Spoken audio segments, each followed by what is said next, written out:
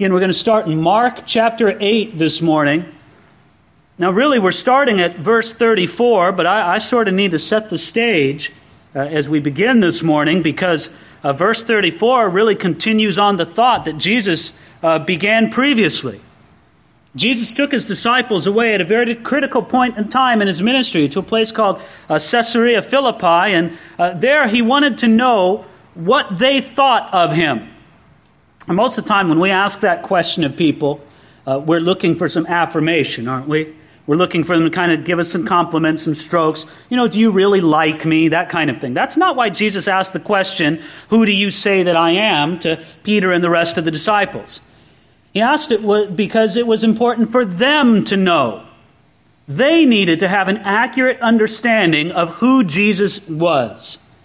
And of course, Peter, speaking for all of the disciples, declared gloriously that Jesus was the Christ, was the Messiah. He got that one gloriously right. And what followed was sort of one of those good news, bad news kind of things. The good news was that Peter and the rest of the disciples knew that Jesus was in fact the Messiah, a wonderful, glorious thing. The bad news was that Jesus then told them about how he would go to Jerusalem and be rejected and suffer and die on a cruel cross. That was bad news. The two things didn't go together in the minds of the disciples. The idea that you could have a Messiah, to them that was just strength and triumph and power and victory. Together with suffering and death, it just didn't go together. And so that was the bad news, at least in their minds. But if I could say, it kind of even got more good and more bad. The first good news and bad news was that Jesus was the Messiah. That was the good news. The bad news was that he was going to die on the cross. The second good news was that, if you notice at the end right there in verse 31, he says, and it began to teach them that the Son of Man must suffer many things and be rejected by the elders and the chief priests and the scribes and be killed, and after 3 days rise again. Well, then that's good news, isn't it? After 3 days rise again.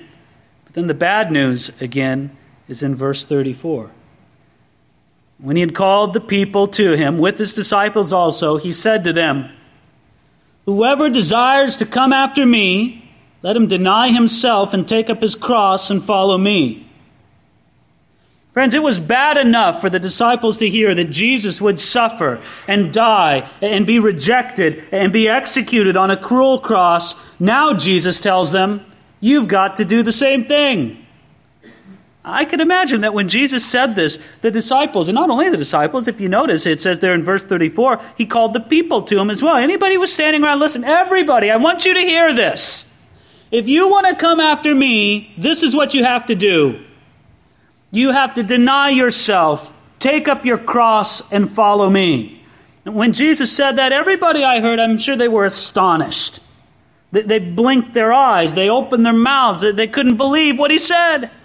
Take up your cross. You see, friends, everybody in that day knew what the cross was. We've sort of sanitized it, religified it in our own day, haven't we?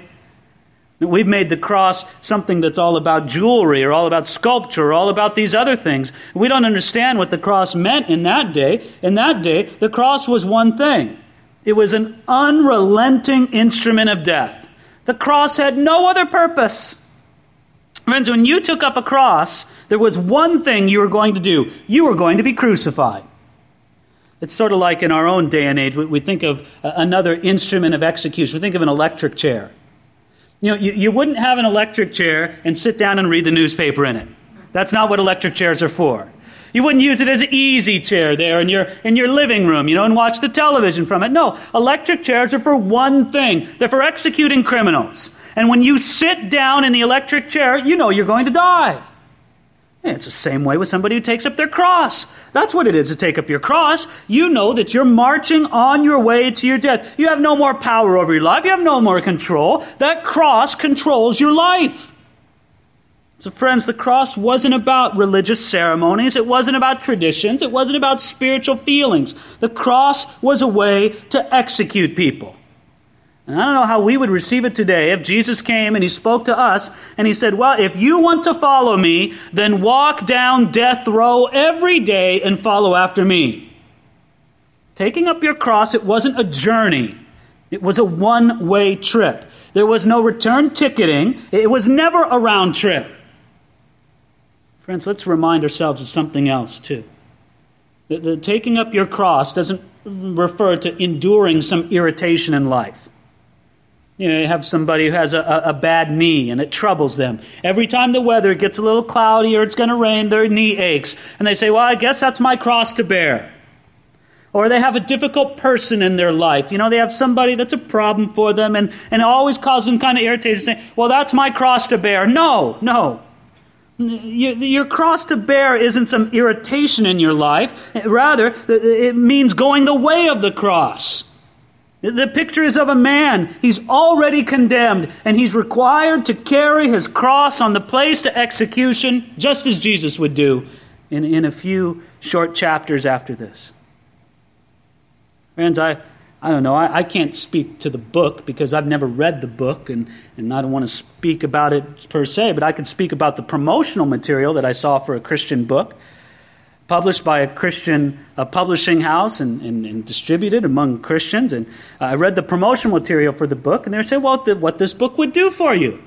And said, this book would teach you how to establish boundaries in your life and how to take control of your life.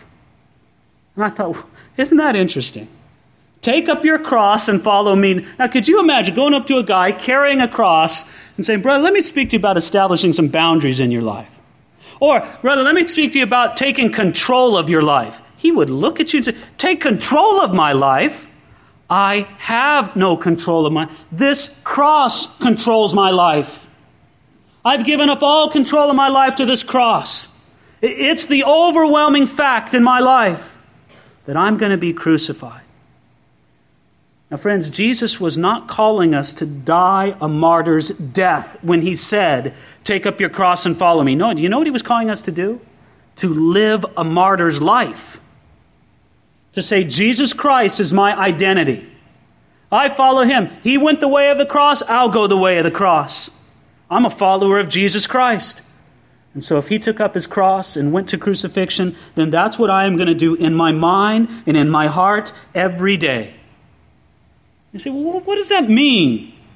Jesus will help us to understand what it means. Look again at verse 34, where he says, whoever desires to come after me, let him deny himself and take up his cross and follow me. Friends, Jesus wasn't talking about a progression as if denying yourself is the first step and then the next or higher step is taking up the cross. No, Jesus is just describing the same thing in different words.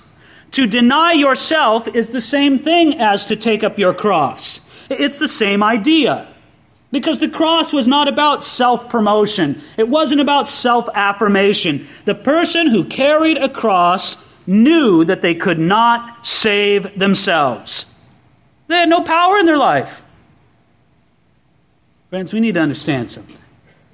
Denying self is not the same thing as self-denial. Some of us are very good at self-denial. We know how to discipline ourselves and to control ourselves in the pursuit of some goal. Think of an Olympic athlete.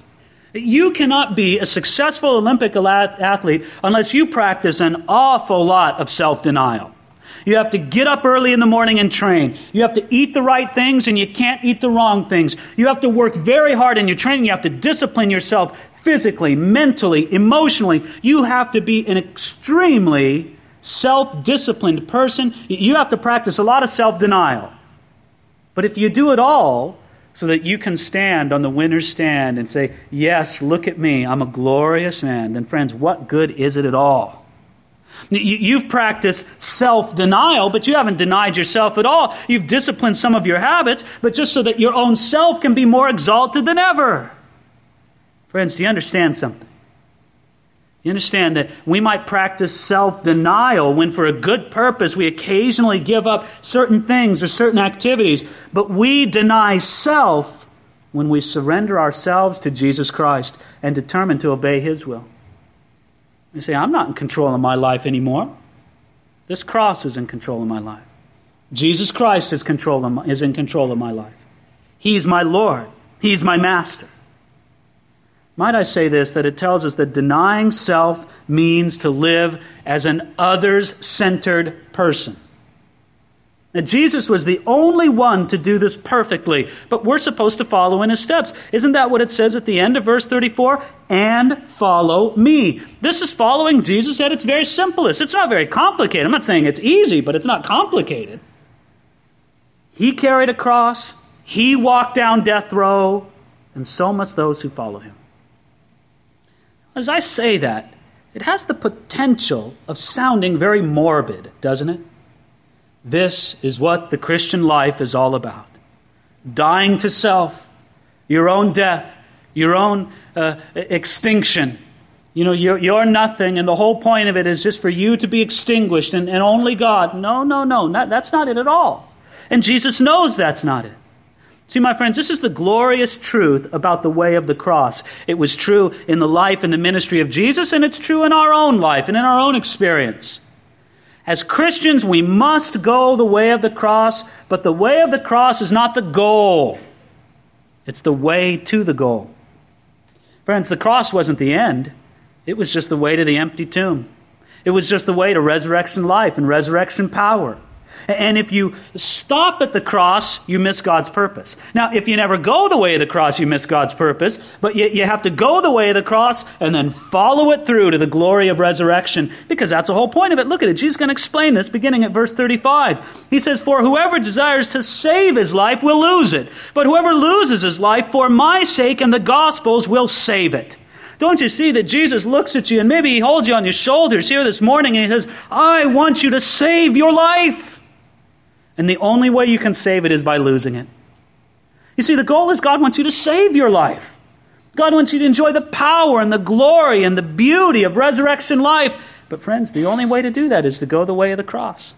He explains more. Look at it here, verse 36. He says, "For what will it profit a man if he gains the whole world and loses his own soul? Or what will a man give in exchange for his soul? For whoever is ashamed of me and my words in this adulterous and sinful generation, of him the Son of Man also will be ashamed when he comes in the glory of his Father with the holy angels."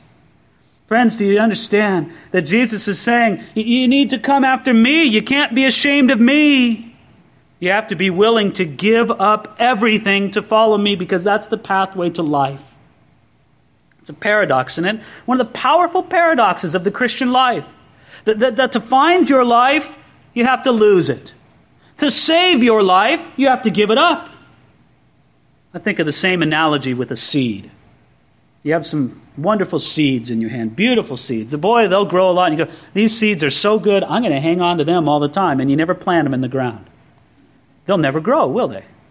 We say, well, I want to keep them. I don't want to lose them. I need to keep these seeds right here. Friends, the only way those seeds are ever going to fulfill their purpose and come to the life God intended them to have is if you let them die and be buried. Go ahead, you just bury them under the ground. And then they'll grow up. They'll come to new life. You set the seed free to be what it was always intended to be if you let it die and be buried. Friends, if you don't do this, you'll be in the terrible situation Jesus spoke about in verse 36, where he said, "What will it profit a man if he gains the whole world and loses his soul?" Well, sure, you're a successful person, but are you going to lose your soul? Well, sure, you've made a lot of money, but will you lose your soul? Well, sure, you have lots of friends and everybody likes you, but will you lose your own soul? Wouldn't it be a terrible title to take with you into hell?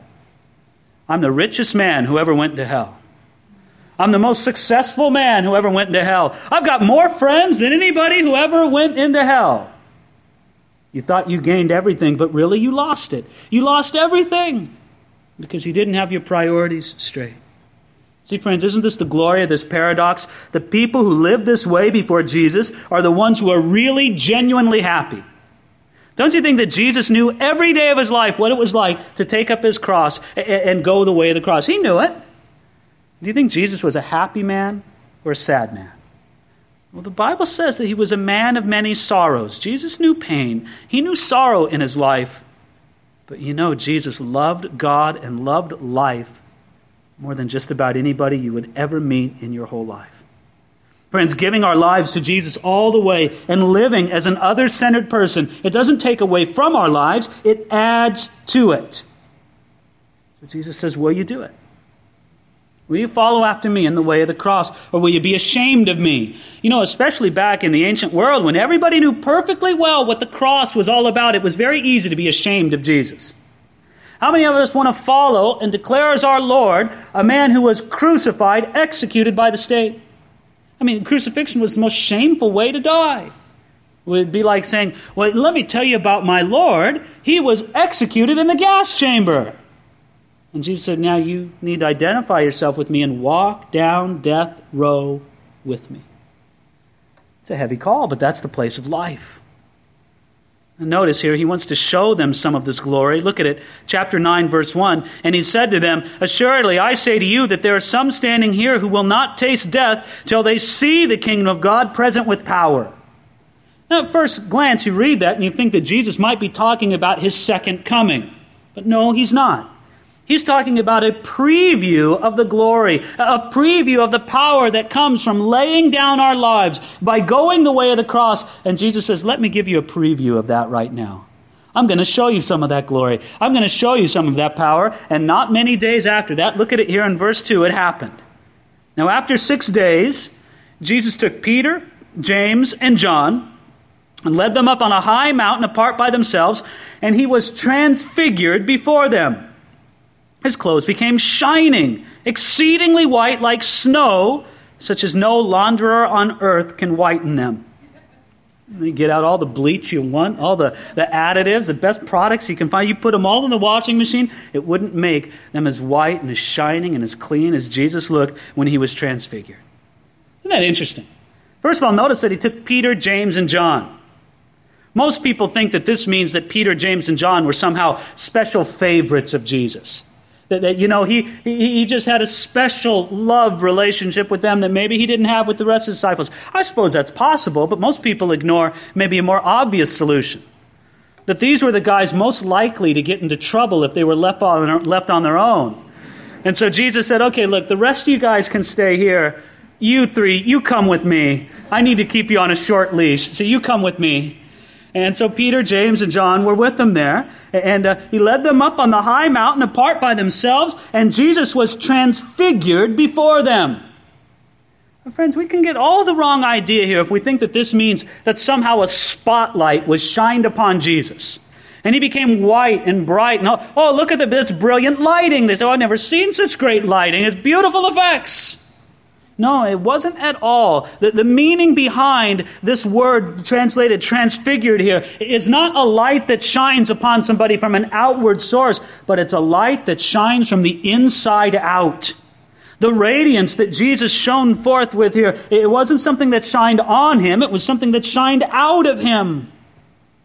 It was glorious, glistening, beautiful. For this brief time, Jesus took on an appearance more appropriate for the King of glory than for a humble man. We might look at this and say, wow, this is glorious. This is fantastic. Well, friends, I know it must have appeared fantastic, but I think that the greater miracle was that most of the time Jesus could not go around looking like this.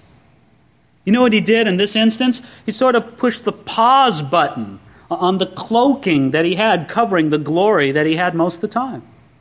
I mean, he always had that glory resident within him, but now he just let it shine forth. Friends, this is the eternal Son of God, the second member of the Trinity. He walked the ivory palaces of heaven for eternity past, and then he took upon himself the form of a man and came in the appearance of a man and took on humanity within himself. And as he walked this earth, most of the time he kept this glory shielded. But right now he put the pause button on that shielding and let it shine forth. The greater miracle was that most of the time Jesus didn't shine forth this way. But now he does. And as the disciples see it, they're absolutely blown away. They're so impressed. They're so impressed by this. And I think we have to understand that Jesus is letting this shine forth right now to show his disciples something. First of all, he wants to show them that he's in control. How could anybody think that a man who is so shining, so glorious, so transfigured before them, that he could be out of control of anything?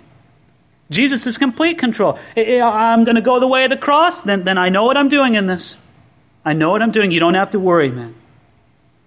Jesus is always showing in a dramatic way that cross bearers will be glory receivers. Guys, I'm going the way of the cross, and look at the glory that I have. And the cross is the path to the goal. The goal isn't the cross. The cross is the path to the goal. The goal is the glory of God as it shines out from Jesus right at this point. Now, it would be enough if Jesus was just transfigured before the disciples, but that's not all. Look at it here now in verse 4. And Elijah appeared to them with Moses, and they were talking with Jesus. Well, isn't this remarkable? Jesus is here shining out in this transfigured glory, and Elijah and Moses are there with him. They're having a little bit of a conference. We don't know exactly what they talked about. It says they were talking. Luke chapter 9 tells us they spoke about what Jesus was about to accomplish at Jerusalem. They were talking about the coming passion, the coming cross-bearing that Jesus would endure. We don't know all what they said. We don't know all that they discussed, but it was glorious. You know what else I think is remarkable about this is it says that Elijah appeared to them with Moses. Apparently, the disciples knew that it was Moses and Elijah. They knew. I don't think they were wearing name tags. You know, hi, I'm Moses, I'm Elijah. These men had never seen Elijah and Moses before. These men had died hundreds, if not thousands of years before the time of the disciples, yet they knew that it was Moses and Elijah. Sometimes people wonder if we're going to know each other in the world beyond. You know we won't look exactly like we do right now. Something like, I hope we look a little bit better than we do right now. I mean, how could it be glory in heaven if we don't look a little bit better than we do right now? And we wonder, we're going to recognize each other. Well, of course you'll recognize other people in heaven. Look, they recognized Moses and Elijah, and they'd never seen them before. As Charles Spurgeon said one time talking about this, he said, well, what do you think you're going to be more dumb in heaven than you are here on earth? Of course you're going to know other people. But here's the other idea behind it, friends. It's glorious that they knew their names. It's going to be so great in heaven. We're going to remember everybody's name in heaven. Isn't that fantastic? You're just going to know. You're going to see them. You're going to know their name. That's glorious knowledge. God, give us some of that right now. But you see, here they were. They saw it. And then now we have one of these wonderful instances where Peter puts his foot in his mouth. Verse 5. Then Peter answered and said to Jesus, Rabbi, it is good for us to be here. And let us make 3 tabernacles, one for you, one for Moses, and one for Elijah, because he did not know what to say, for they were greatly afraid. Well, doesn't that get us into trouble most of the time? We talk when we don't know what to say. Oh, Lord, deliver us from that. Deliver me from that. It's so difficult when you just start talking, and you hope the thoughts will come along as you get going, but usually it doesn't, right? And you just talk, and that's what Peter did. Although shouldn't we say, we shouldn't be too tough on Peter. We like to make him the whipping boy, and sometimes he appears so evidently that here as we go through the Gospels. But we love Peter, don't we? Don't we love how he was open-hearted and bold and enthusiastic? Don't we see something very lovable about Peter? And yes, we could stand on the sidelines and say, well, look, there's Peter saying something stupid here. But friends, he was the one who proclaimed that Jesus was the Christ, the Son of the living God. Or we could look at Peter, well, look at what he did over there, but he walked on water, didn't he? I think in my mind, we need more Peters in the church at the present. Yes, sometimes rash, sometimes impulsive, but there's some fire in them. There's some steam in them, and they keep us going. Sometimes it's much, much better to have some Peters that you have to rein in every once in a while than to have other disciples that you have to constantly push and prod and push out front. So yes, Peter stuck his foot in his mouth more than most, but he did more than most as well. So here we have Peter speaking out, and you see what his great error was, don't you? He said, Lord, let us make 3 tabernacles, one for you, one for Elijah, and one for Moses. And what was he doing when he said that? He was putting Jesus on equal level as Moses and Elijah. Now, if somebody were to do that for me, to put me on equal footing with Moses and Elijah, I'd be insufferable for months. My head would be so big that you just couldn't get around it. I'd take that as how much greater can you compliment somebody than to say, well, you're like Moses or you're like Elijah. But you realize that was a put down for Jesus. You're bringing Jesus down to call him the same as Moses, the same as Elijah. And friends, what Peter said was so foolish because he put Jesus on an equal footing as Moses and Elijah, one tabernacle for each of them. But friends, Jesus isn't just another Elijah. He's not another Moses. He's not even a greater Moses or a greater Elijah. He is the Son of God himself. And that's what the Father from heaven establishes here. Look at it here, verse 7. And a cloud came and overshadowed them, and a voice came out from the cloud saying, "This is my beloved Son, hear him." Peter, don't put Jesus on the same level or even in the same category as Moses and Elijah. Jesus is the beloved Son. He's the Son of God. He's God the Son. And so you don't put him on the same level as Moses and Elijah. No, Moses spoke and was used of God. Elijah spoke and was used of God. But Jesus Christ speaks in a completely different way. Hear him. Friends, there are thousands of priests, thousands of ministers, thousands of voices of authorities in this world who say, "Hear us." But what does the Father say? He says, "Hear him." There's a lot of people who clamor for our attention. You've got philosophies and modern theologies and old heresies, and they're all revived, and they cry out, "Listen to us." But what does God say? He says, "Hear him." Your mailbox is stuffed with it this time of year, isn't it? All those political announcements and the candidates writing and this proposition and that proposition. They scream to you, "Listen to us, vote for me, vote for our proposition." And friends, what does God say? He says, "Well, listen, hear him. Look to Jesus Christ. Listen to him." Don't you see this as the glorious stamp of approval from God the Father in heaven, saying, "This is my beloved Son. You listen to him." When he talks about going the way of the cross and denying yourself, you listen to him. When he talks about the need to give up your life so that you gain it, you listen to him. And when he says he needs to go to Jerusalem and be crucified and that he'll rise again, you listen to him. Isn't it beautiful? Well, Jesus speaks to his disciples now in verse 8.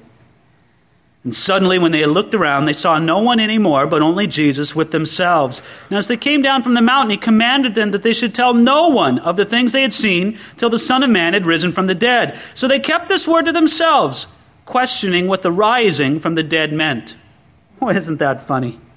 You know, they're the disciples, "Yes, Jesus, we won't say anything about this until the rising of the dead." But they say, "No, what exactly did he mean by that?" Again, it's easy for us to have a joke at the disciples' expense, but then we look in the mirror and we see ourselves, don't we? How easy it is for us to, we hear one thing God's saying and then we don't hear the other thing that he's saying. Well, friends, maybe we do the classic thing, and this is so classic. Classic for me, classic for you. We're so good at hearing sermons for other people. We sit there in the seat and we go, "Oh man, I hope my wife is listening to this. Boy, does she need to hear this." We go, "Man, I got to get this tape for so-and-so. Oh, this is it for them." And suddenly we've heard that sermon for everybody except ourselves. Friends, do you hear what the Lord says? "This is my beloved Son. Hear him." Not hear him for the sake of somebody else. Hear him for you. For you, he speaks to you. When he says, "Deny yourself and take up your cross and follow him," who's he speaking to? Well, to me and to you. Each one of us as individuals. Now let's conclude with a look at verses 11, 12, and 13. And they asked him, saying, "Why do the scribes say that Elijah must come first?" Then he answered and told them, "Elijah does come first and restores all things. And how is it written concerning the Son of Man, that he must suffer many things and be treated with contempt? But I say to you that Elijah has also come, and they did to him whatever they wished, as it is written to him." The coming of Elijah was clearly prophesied in Malachi chapter 4, verses 5 and 6. And so the disciples have a question in their mind. They say, "Well, listen, Jesus, if you're the Messiah, then how come it says that Elijah is supposed to come first and we haven't seen Elijah?" Of course, they might have said, "Gee, I guess we just saw Elijah on the Transfiguration. Maybe that fulfilled it." But they didn't think that way. They wanted Jesus to answer this question. Well, Jesus tells them that the Elijah prophecy will indeed be fulfilled. And though he doesn't go into it right now, he could have detailed how it does appear that Elijah will in fact come. It may be in a restored state, in a resurrected state, but he'll be on the earth before Jesus comes again in glory in his second coming. You see, the prophecy of Malachi chapter 4 is really most pointedly relevant to the second coming of Jesus, not his first coming. But the point is clear. He also says in verse 13 that Elijah has come. And if you read that, you understand who he's talking about. Elijah came in the person of John the Baptist. Not that John the Baptist was Elijah back from the dead or Elijah reincarnated. No. We don't believe that at all. The Bible says that John the Baptist ministered in the spirit and in the office of Elijah. He fulfilled the role of Elijah. He fulfilled the function of Elijah. And so this prophecy was fulfilled in a partial sense in the first coming of Jesus. It'll be fulfilled in a perfect sense in the second coming of Jesus. So Jesus answered this question of theirs. Friends, I think we need to come back to the main point here. That Jesus Christ called his disciples to listen to him and to follow after him. You know, my friends, this was a very impressive experience that the disciples had, wasn't it? Of seeing this transfigured Jesus with Elijah on one side and Moses on the other. I mean, what a beautiful, beautiful occasion. It left an lasting impression on these men. Later on, when he wrote the letter of 2 Peter, who was present at this transfiguration, he relates how the voice of God saying, "This is my beloved Son, hear him," it still rang in his ears. Decades and decades after it happened, it confirmed who Jesus was. But I want you to understand something. As impressive as this experience was, it in itself did not change the lives of the disciples as much as being born again and being filled with the Spirit of God did. Maybe somehow you think what you really need in your life is some spectacular heavenly vision. You know, Lord, if I could just see you the same way that Peter, James, and John did when you were transfigured, then I'd believe. Lord, I probably think I'd never sin again if you showed me Jesus transfigured the way that they saw it. Well, just ask yourself this question, friends. Did Peter sin again after this? Well, you better believe he did. Did Peter deny Christ after this experience? And we say, well, how could he deny Jesus after he saw him transfigured in his glory? Friends, some experience like that isn't the key. No, it's a different kind of experience. It's a personal experience that takes place in your heart as it's drawn close to the heart of Jesus. Friends, being born again by the Spirit of God is the greatest miracle, and it's the greatest display of the glory of God ever. And it's far better for a man to live near to Jesus and to enjoy the presence of Jesus every day than it would be for you to be overshadowed with a bright cloud and to hear God from heaven speak with his own voice unto you. Will you do it? Will you draw close to Jesus this week? God wants a relationship with you, a love relationship with you. He wants it with you even more than you want it with him. And so he's waiting. He says, won't you draw near to me? Won't you draw close to me and receive my love?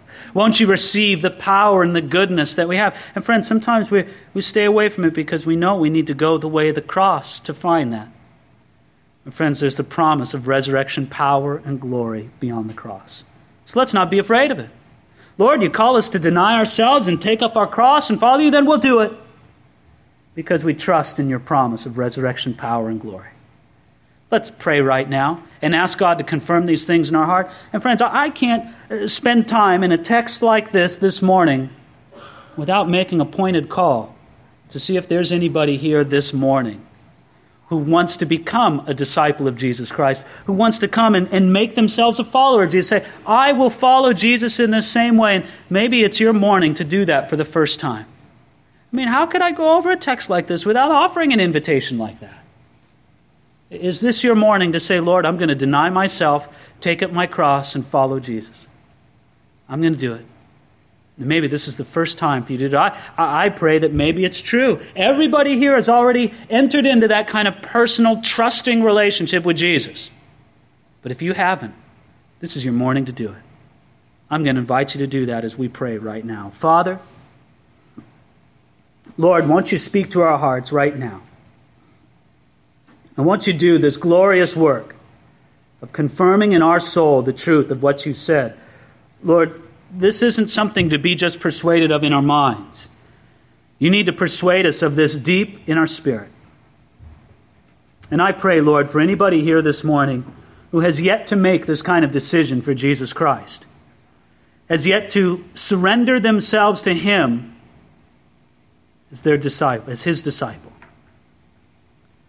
Lord God, won't you help us all, every one of us, to deny ourselves, take up our cross, and follow Jesus. Now I need to ask, while heads are bowed and eyes are reverently closed in prayer, is there anybody here this morning you'd like to do that? If you do, if you want to make a decision for the first time now to follow Jesus, then tell God that in your heart right now, because really it's a private thing between you and God. It's a personal transaction. You need to have your own personal relationship with Jesus, and He speaks to you right now, inviting you to come. But if you want to talk to God right now and tell Him that you want that, would you please raise your hand so I can see you and pray for you? God bless you, man.